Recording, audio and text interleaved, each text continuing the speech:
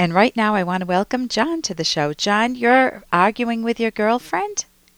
Yes. Hi, Dr. Kenner. Yes, it's a constant fight over money issues. Okay. I'll give you the situation. I produce. I work. I'm an occupational therapist.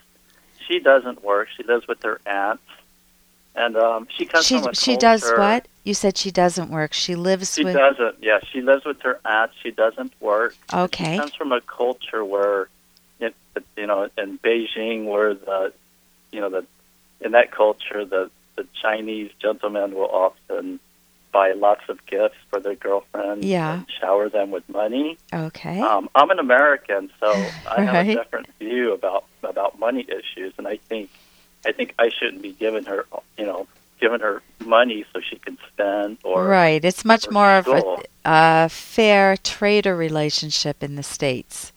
Exactly, and she doesn't understand that point, and she always accuses me of not caring for her because I don't give her money.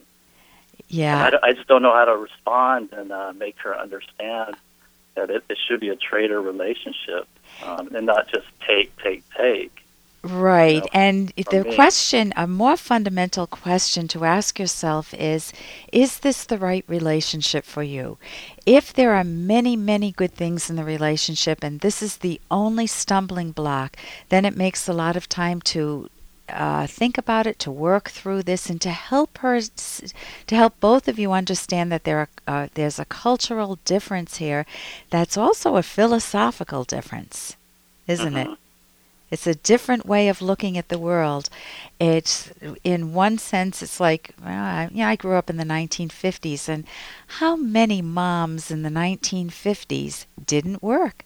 I mean, it was seen, you may not believe it, but it was seen as a negative if your mother had to work. And nowadays, the mothers would be taken care of. The husbands would be the breadwinners. Leave it to Beaver type. You may not even know that. I'm showing my age here. But if she's expecting a lot of gifts and money and it's not something you can afford or that you enjoy doing, then you want to have a discussion on how you can show affection differently. And it may not be quite the American way. It may not be quite the Chinese way. That you may be able to find something that works for both of you. Okay. Dr. Kenner, and I've tried those other things. I help her in school. Yeah. I give her moral support. I give her my love and attention. Yeah. But it's just that the money issue just comes up time and time again. What do you... yeah. Oh, go ahead. Go ahead. Oh, and I was going to say, we just got into a fight tonight about, she wants to move out on her own, but then she wants me to help her with her rent. Yeah, but it's a dependency relationship then. Because it's hard. I mean, when you're with someone you love, my husband did help me through school, and I've helped him at other times, but there's an understanding that it's temporary. Once I get through school, I'll be earning my own income. But to expect it and to demand it is different from you saying, hey, I'd love to be supportive while you're in school, or you want to move out, I have a lot of money and I'd love to give you that. If you don't have it, or if it's against your principles, you need a method of communicating with her. So can you be her for a minute, or first tell me what happened tonight? Well, tonight, we had a discussion. Her mother was sick in China. Yeah. And her mother-in-law kind of has power over her, too. Yeah. So the thing is, not her mother, her aunt, has power over her by giving her money. Yeah. Control. Yeah. By use of money. And she helped her mom in China by showering her with money, and now she feels obligated to her aunt.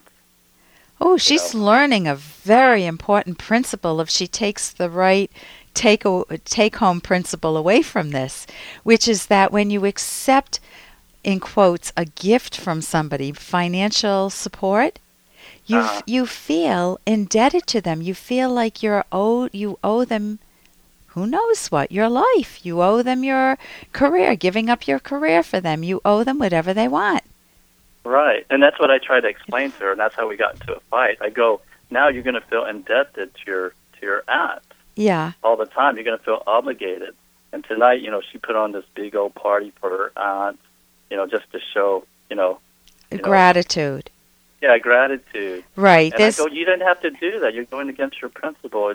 You're doing it not because you love her, but you feel obligated. Right, duty. So she can see that exactly. that if somebody said, Ellen, I gave you a big party, not because I like you, I don't really care for you, you're kind of controlling, but you gave me some money, I want to pay you back, so here's the party for you. Man, I don't want that party. So what she needs to grasp is psychological independence. And I can think of, can she read English?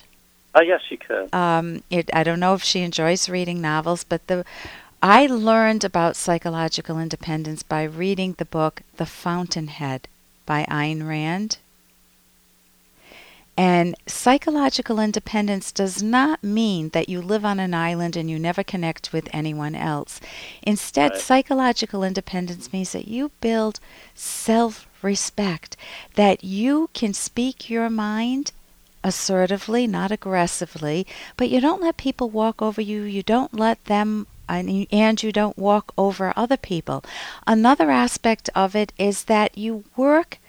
You might need to go to college for a period of time, but your goal is to become self-sufficient so that you're, barring some cases where people are handicapped, but when you can become, and handicapped people can certainly earn a good living too, but assuming that you're not barred physically or mentally from pursuing some sort of career, you want to have something of interest in your life. You want to have some sort of career.